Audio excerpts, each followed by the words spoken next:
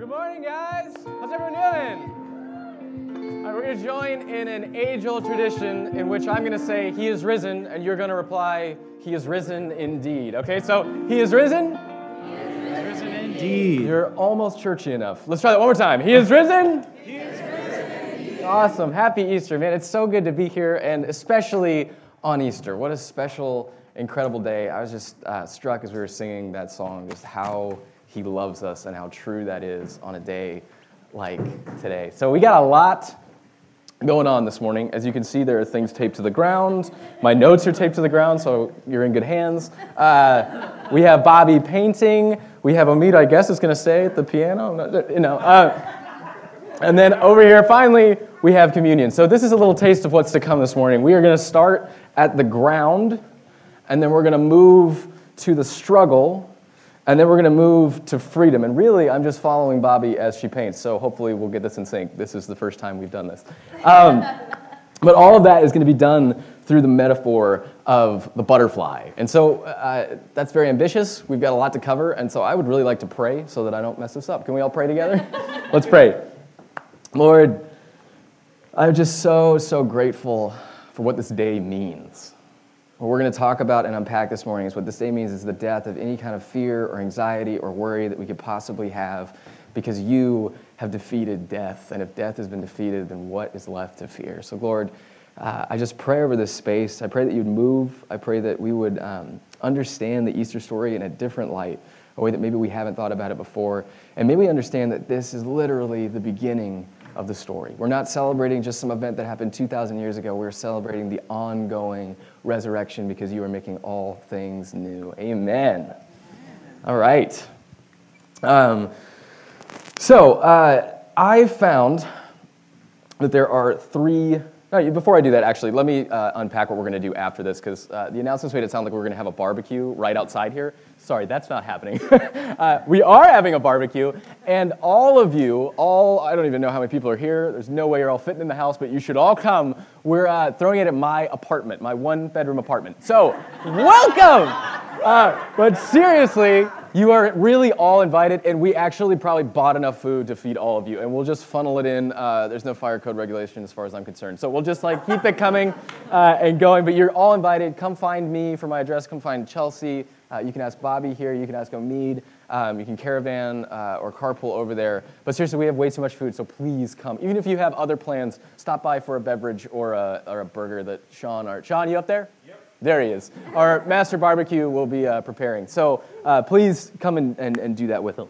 But after the service, we do have a time that we want to linger. And the whole idea of Easter is that it is a celebration. If there's one day out of the year the Christians are allowed to party, it's Easter, right? So what we're going to do is make that section just as holy as what's going on in here.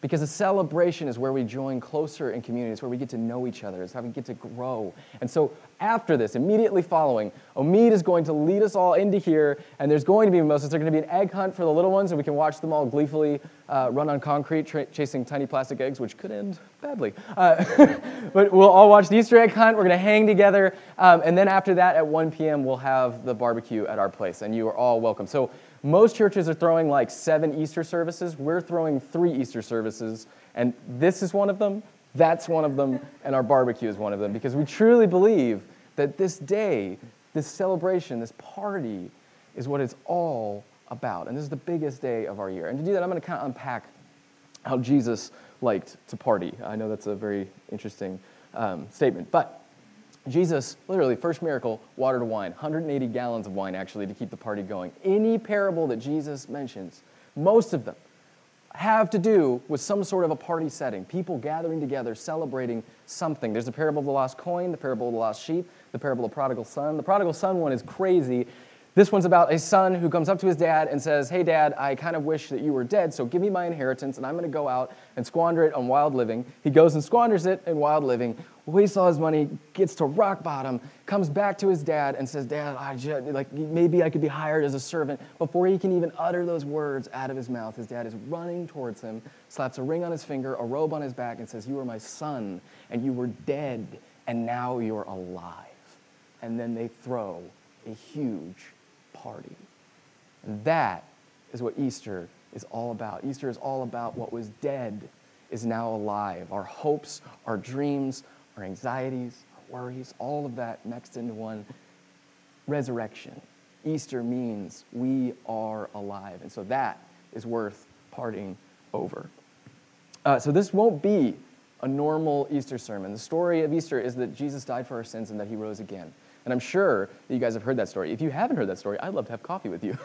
But if you've been in a church before, or if you've kind of been just in culture, you probably heard the story of this Christ guy who comes down, who dies for our sins, and then rises again. What I want to unpack is the aftermath of that story.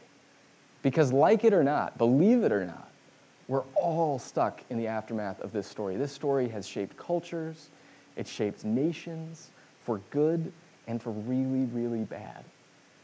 People have abused this story. They haven't used it as a celebration. They've used it as a way to exclude people rather than include people. And so today, what I would like to do is take the story back.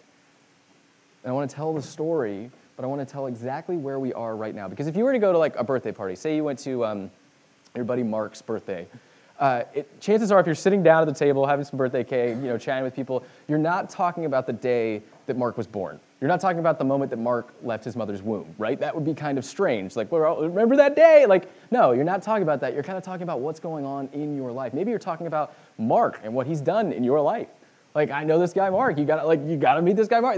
Like I hung with him last week. He did this for me. He's watched my kids. Like, this is this kind of stuff that you would be talking about because you would understand that at the party you're talking about what's going on at the here and the now level. And so that's what I want to do with us this morning. I want to talk about what's going on right here, right now, because of this Easter story. And to do that, we've set up this journey of the ground, which is Friday, the struggle, which is Saturday, and freedom, which is Sunday. The ground, which is what Bobby is painting right now, the caterpillar, who's grounded with its little tiny adorable feet. And then we're going to go to the struggle, which is the cocoon, which you literally have to break yourself out of. And then, finally, we're going to arrive at freedom. And freedom has been pre-painted for us, and we lost one, but freedom is there. And that's what we're going to be focusing on. So let me start right here at the ground, right here at the beginning. At the beginning of the entire Jesus story, especially in the Gospel of Matthew, which is the gospel we're going to be really hunkering down in today, there's this crazy thing called a genealogy that starts it out. So we're going to get nerdy right off the bat. Genealogy. Everyone say genealogy with me. Genealogy. So I'm just going to flip through these because there's so many names. So Sean, if we could just kind of, on to the next, on to the next. I'm going to just keep that going as it goes. This is how the author of Matthew decided to start his grand Jesus story, and it's a wonder that anyone made it past these names. There are pages of these names, and it causes you to wonder, and oftentimes we just kind of skip it, we get it. We're like, okay, Jacob had Joseph, like, it's, all right, we get the point. Let's move down to the Christmas story, which is right below this. But this list of names would have been vitally, vitally important to the Jewish community. To the ancient reader at this time, when they look at this, they don't see just a list of names. What they see is their history. What they see is their culture lined up for them. And what this is saying to the reader at this time is, I'm showing you a story that began way, way back here, and now we've arrived here. You're in good hands, because I see where you have come from, and now we're going to go further. There's this new Jesus, this Emmanuel, God with us on the scene, and we're going to see what he does in light of this genealogy. So genealogy is a very interesting word, too, because it comes from the Greek word Genesis, which, if you have ever opened a Bible, that's the first book in the Bible. Genealogy, Genesis, so it means beginning or origin story. Genealogy, when we trace all of this back, we're looking at the origin story of the Hebrew nation. And when we go to Genesis, we're looking at the origin story of our story, of humanity, of creation, of everything. And so what the reader is doing is he's calling back to this crazy time in history and saying, like, I see where you came from, I see where we are right now, and I see where we're going. And the Bible is crazy like this. It's constantly cross-referencing itself. It's hearkening back, it's calling back to the beginning, and it's going ahead and foreshadowing the future. Genesis kind of foreshadows the entire story. It begins in a garden, right? And then because somebody ate a piece of fruit, we had to leave the garden. That one's a tough one. We'll do a sermon on that later. But we have to leave this garden. We start in a garden. It's all foreshadowing, right? We're looking at the story moving ahead. And so for the reader, when they see genealogy, they're going to think Genesis. They're going to think, oh, the first book of the Bible. And then they're going to go, where are we? And what does this mean?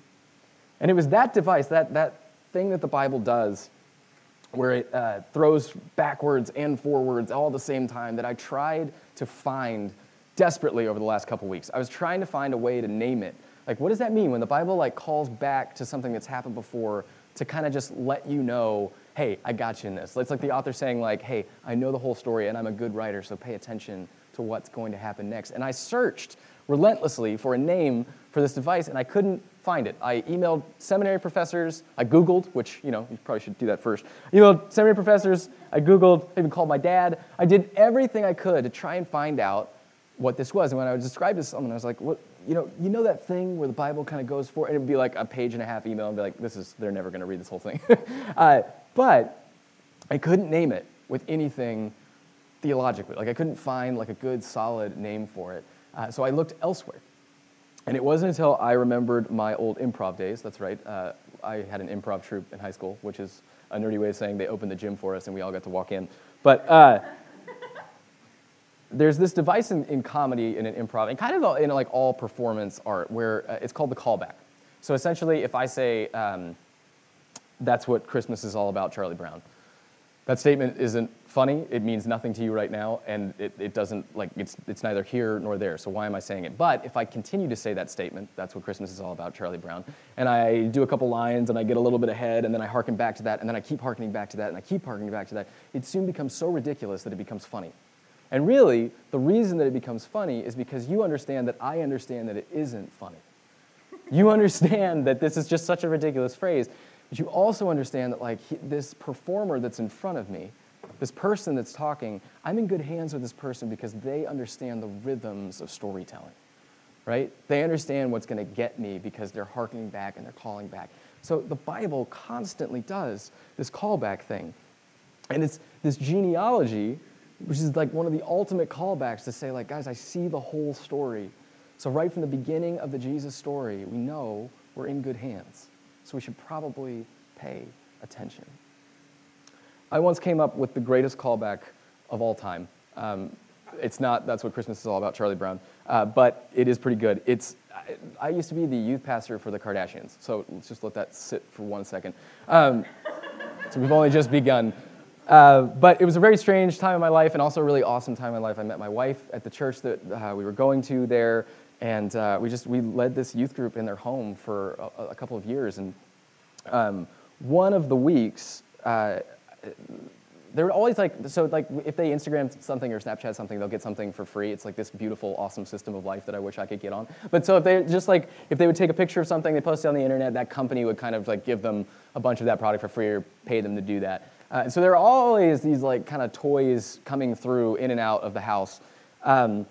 But one of my favorites was in the garage. So you go into their garage and they had 3 Segways. And this is 2009, 2010, and Segways were around, but you never saw a Segway. I mean, you're like, what is this thing? And so Kylie, the younger daughter, kind of was like, have you ever ridden one? And I was like, no, can I? And so we get on this Segway, and I'm riding this Segway around the Kardashians' home, and it dawns on me, not only is my life very strange, but it dawns on me that I have the greatest idea ever. So I never asked anything of this family. I never wanted to be on the show. In fact, I vehemently was like, no, please don't. Don't put this youth group in anything, even though the whole house is dressed like a set and they can start filming at any time. It's the strangest phenomenon in the world. But as I'm on this Segway, I approach Kylie with this idea and I say, okay, it doesn't have to be obvious at all. In fact, it's better if it's not. Just once an episode, every single episode, Keeping Up with the Kardashians, I will ride this Segway far off in the distance. Just sort of and each and every episode, people begin to catch on. They're like, have you seen it? There's this guy that rolls through every single episode. And I would become the stuff of internet legend. Now, they didn't go for it.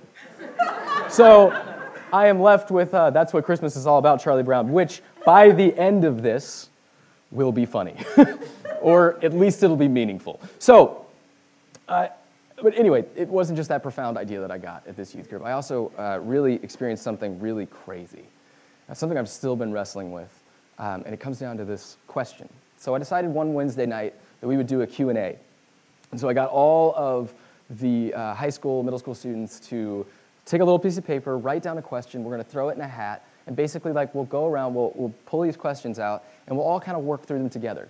Like I'm like 20 years old at this point. I don't have the answers to these questions, but they're giving me these questions, and I'm like, we'll just talk through these together. Like, and there were questions about heaven and hell, and there were questions about dating and relationships, and kind of like, you know, the stuff that you would expect a middle school student and a high school student to throw into a hat.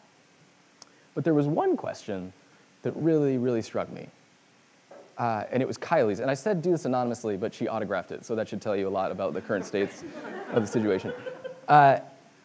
And she wrote this down on a piece of paper. She wrote this. Do you have that slide, Sean? It should be the... Okay. She wrote, if I can't do this, I should lose my job. She wrote, for God so loved the world that he gave his only begotten Son, that those who should believe in him will not perish but have eternal life. And she added this question mark at the end. So for those of us who have hung out in church a little while, this is like the most famous Bible verse there is. This is kind of like the condensed version of the whole story right here in one verse. And that's why it's kind of rattled off, because it's this easy way of explaining this is what the Jesus story is all about. But in John's version, there's no question mark. But in the Holy Book of Kylie, there is a question mark. And so I really wanted to know why it's a deep and profound question for a 12-year-old to be asking. Basically, the whole gospel distilled down into one verse, and then there's a question mark at the end of it. Like, what does this all mean? And she underlined that word, world. And in my conversations with her afterwards, I kind of understood how she began to think about Christianity and Christians and God. And she began to recognize, and any other pastor in America will probably tell you, that that family looks a whole lot like that world underlined. And we kind of just throw around that word, like, don't be of the world. Like, you know, like the world is sinful, the world is going to hell in a handbasket, all that kind of stuff. And she lumped herself in with that world. And my heart just broke. I was like, man, that's going to take years and years to come back from. And so we moved from the ground to the struggle. And in the struggle, I mean, this is something that we all have, right? Maybe it's a question like Kylie's, a profound moment where you're just like, I don't know. The regular stuff just isn't cutting it anymore. The John 3:16, the easy answers, I don't know. I can't get my head around that anymore. It's not cutting it for me. And even worse, sometimes it's a question that we make up on our own, but oftentimes it's way more profound. It's probably an illness or a loss of a loved one or a serious financial crisis, something that causes us to be on the ground where a caterpillar's only job in this stage of a butterfly's life is to eat leaves. That's all it does. It just consumes. It consumes until it just can't anymore. So it sort of like expands until it just can't anymore. And what happens is all of a sudden we realize all of this consuming, all of this eating of these leaves, and I'm just getting bigger, and then crisis hits, and we realize, oh my goodness, struggle. And so at this point in the caterpillar's life, becoming a butterfly, this really gnarly thing happens, which is going to make you so thankful that you only had to go through puberty. Because what happens in this stage, in the cocoon, is that the caterpillar literally, it eats, it swells, and then it creates this like thing around it, like using its mucus and all the gross stuff, and it creates this cocoon, right? It's called chrysalis, and that sounds like a drug that could help you with allergies. But it's like this cocoon that's around it, and inside the cocoon, crazy stuff is happening. The caterpillar literally starts dissolving its own body. Its own body eats itself. It's called metamorphosis. And metamorphosis means a complete change or transformation. What it means is that inside of there, all the organs inside of the caterpillar, all the tiny feet are being repurposed and removed around to create a completely different insect, the butterfly, to create these wings. I think the interesting part about the struggle, and especially about the caterpillar as it relates to that struggle, is that sometimes, even though through all of that pain and all of that hurt and all of that metamorphosis, all of that changing up, the butterfly will then have to rip itself out of the cocoon. Rip itself violently out of the cocoon. And the saddest part about the lifespan of a caterpillar is that most don't make it. So most will rip themselves out of this cocoon only to fall back to the ground. And that should be a huge, huge picture for us. We have to learn to struggle well. We have to learn to use and embrace struggle, as if struggle walks in the room and you sit it down and you go, okay, what can I learn from you? We have to learn to take struggle and actually have it mean something. Otherwise, we'll just go through that struggle, numbing the pain with whatever it is, a relationship or work or drugs or alcohol, whatever we can do to get our minds off of it. But when we get here and we're finally getting over here, we're just going to fall back to the ground if we don't embrace the struggle and really struggle well. The bulk of the Bible, from Genesis to these Gospels, is about struggle. We follow this nation called Israel, this nation that's chosen by God to live a different way. This nation is supposed to show all people what God is like and the love of God through it, but they keep kind of going through these, like, they'll start at the ground, right? And then they'll get to the struggle, and then God will free them, and you think they're going over here, but then they end up right back over here on the ground, and it's just this constant cycle of struggle, ground, and we can't seem to get to freedom. And that's such a perfect picture of our lives. We struggle, we think, oh my gosh, and just once I get out of this, or I can just distract myself from this, and we end up back on the ground, and the ground is great, there's plenty of leaves to eat, plenty of food, but that's not freedom. The struggle kind of represents Saturday in this Easter story. So Friday is the death of Jesus, and then on Saturday, I want us to kind of put ourselves in the shoes of the disciples. These people that followed Jesus, and they didn't just follow him, they gave up their lives to really follow Jesus. They would walk around with him, quit their jobs, all their life behind, and for 3 years they followed this Jesus and they saw all of these incredible things. They saw him heal the blind, the sick, the leper. They saw him raise people from the dead. He preached about these insane things about the kingdom of God, and the kingdom was like this and this and this and this and this, but now he's gone. And so where's this kingdom now? More than anything, it's a death of their dreams and identity. You have to think of this just in a really shallow way as a death of career, right? Like, what am I going to do with my life now? I just spent 3 years with this guy, with this Messiah, who I thought was going to overthrow this oppressive Roman Empire that we're sitting in, and he didn't. He died. It seems like Rome won. What am I going to do? And the best part of this story is that on Saturday, leading into Sunday, all the disciples would have to sit, because Saturday was Sabbath. So in the Jewish tradition, Sabbath means that you cannot do anything. You are ordered to literally not work, like nothing can be done. So there's nothing to distract them. After Friday, after that death, they have to sit in Saturday. And here's the really weird juxtaposition. They have to rest in struggle. They have to rest Sabbath in struggle, which means they would have to sit and let their minds stew on this and actually face this problem head on. There were no distractions to get their minds off of it. But some of them still don't struggle well. The two who do are actually the women who follow Jesus, and their names were Mary and Mary Magdalene and Mary. And it's such an interesting text in the Bible, and we kind of miss it. We kind of brush past it, because right after, we see an angel and then we see Jesus. So it's like those are kind of the fireworks and the big flashy stuff. But the fact that it was the women that went to the tomb, the fact that it was them, is hugely, hugely, hugely significant in an ancient culture. Because it was the women in that time period who were considered not even men, they weren't equal. And they were the ones who go into the tomb to face the problem head on. They're going to clean Jesus' body. They're going to prepare it completely for burial. And to do that, they would have to literally step into the tomb. Talk about stepping into the struggle and embracing it. What can I learn from you? You've got to literally stare at your hopes and your dreams and your future and what you thought was going to be the savior of the world, and you have to prepare it for its complete and utter death. These are the ones that struggled well.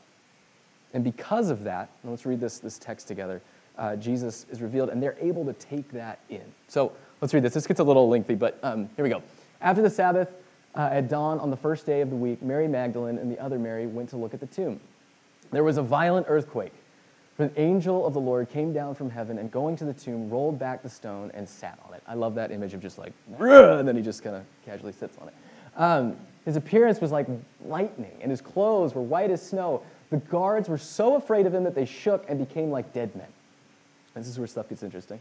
The angel said to the women, "Do not be afraid, for I know that you are looking for Jesus, who was crucified. He is not here. He is risen, just as he said. Come and see the place where he lay. Then quickly and go tell his disciples, he is risen from the dead and is going ahead of you into Galilee. There you will see him. Now I have told you." And this happens a couple verses later. The women hurried away from the tomb, afraid yet filled with joy, and ran to tell the disciples. Suddenly Jesus met them. "Greetings," he said. What a casual greeting for a crazy, crazy interaction. "Greetings." They came to him, clasped his feet, and they worshiped him. Then Jesus said to them, "Do not be afraid. Do not be afraid." Why does that keep coming up? Do not be afraid. "Go and tell my brothers to go to Galilee." Galilee, remember that one too. Do not be afraid, Galilee. "There they will see me." And this is a couple verses later, after we deal with an interaction with the guards. This is where the 11 disciples come in. Then the 11 disciples went to Galilee, to the mountain where Jesus had told them to go. When they saw him, they worshipped him, but some doubted.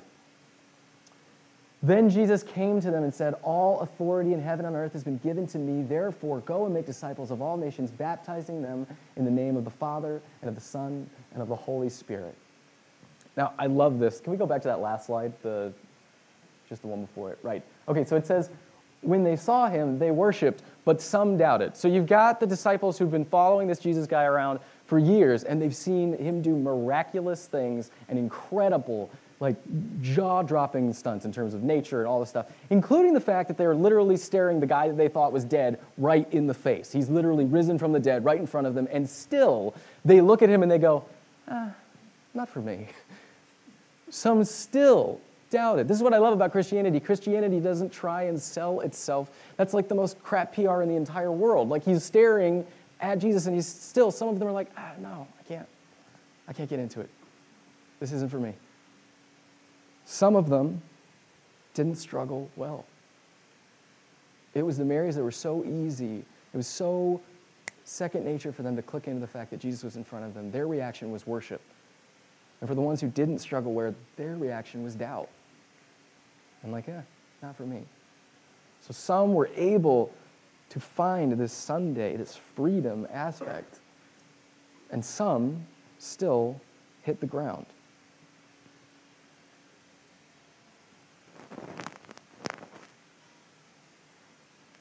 So we're going to go back to the callback for a minute. And this is where things are going to get real nerdy, but I have you, you're stuck, and it's very loud to come down from these chairs. So we're going to go into this. I'm going to unpack for you the reason that this Bible, this especially this gospel, is so expertly written. Like, take all of it aside. We have to just ponder, how the heck did they come up with this? Because there are so many brilliant callbacks in here, and so many brilliant back and forth, that it just makes your head spin after a while. So the first one is a garden. Right? This image of a garden. When Jesus is laid to death after he's crucified, he is buried in a garden, which is very ironic because if you think about a garden is a place where someone would plant a seed in the ground and that seed would have to die to then spring up new life. So Jesus is being planted in a garden and rises again in a garden. The Bible begins in a garden, and now this gospel story has it ending in a garden. Even on top of that, Mary in the book of John is crying so hard when she reaches the tomb. She's just weeping so passionately that when she looks up, she can't even see who's talking to her, and she mistakes Jesus as the gardener. So we have the beginning of the Bible that begins in a garden, and then we have Jesus coming back to life in the garden, and then on top of that, we have a physical place going into the person of Jesus, so now we have a gardener. Come on. That's only one. There are two left. We're still going. So number 2 is Galilee. Remember I said to remember Galilee. He says, go ahead of me to Galilee, or I'm going ahead of you to Galilee. Meet me there. Why would Jesus call them to meet him in Galilee? That doesn't make any sense because Galilee is a long ways away. And even more than that, in the disciples' mind, they're going, no. That's where we began. Because you see, it was Galilee that Jesus called all of his disciples off of that fishing boat. It was Galilee that this mission and this ministry of Jesus started. And it was Galilee that he gave this Sermon on a Mountain that became his most famous sermon. A sermon about blessed are the poor and the meek, and these groups of people that can now be stoked because this new reality is available. This kingdom is available. Jesus is real, and now you can be thrilled because you're no longer going to be the meek and the oppressed. You have a Savior, right? So all of this, we have the beginning in the garden. We have it ending in the garden. We have it beginning in Galilee. We have it ending in Galilee. It's enough to make your head want to spin. There's still one more. So the last line of the entire scripture is, surely I am with you till the end of the age. We have that whole scripture, don't we? No? Okay, cool. At the very end of the Bible, very last passage in Matthew, Jesus goes to his followers and he says, look, and no, they're on a mountain in Galilee, so the disciples would be like, oh, goodness, this is where he preached that other sermon. Like, no, this sermon is lining up. So anyway, they're on a mountain in Galilee, and Jesus says, go out, right? Go out into all nations, into all the earth, and proclaim this good news that the kingdom of God is here, and surely I am with you to the end of the age. And this is where we're going to hearken back to the beginning of our sermon and look at that genealogy, because that genealogy ends with a name that's new. The last name in that genealogy is Emmanuel, God with us. Emmanuel, God with us, the end of the genealogy, the beginning of this book of Matthew, and now at the end, we have surely I am with you to the end of the age. To the reader who's reading this all the way through, they're going to go, oh my gosh, he just referenced the genealogy. And if he referenced the genealogy, he referenced Genesis. And all that means is Jesus is giving a wink to us saying, like, I have been with you this whole, from Genesis to the end of Matthew, I have been here. And every story that you have of struggle and the ground, everything was always pointing to freedom. You have nothing more to fear. Do not be afraid. Do not be afraid. That phrase just keeps coming up in Scripture. In fact, I find it so interesting that we're still caught up in things like worry and anxiety in light of something like Easter. If we really hold this to be true, then there's no reason to fear anything anymore at all.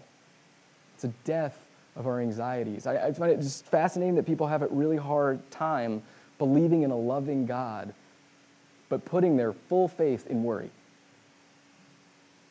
Full faith, really easy to just latch on to that worry. Do not be afraid. There's a new genealogy. This is a new beginning.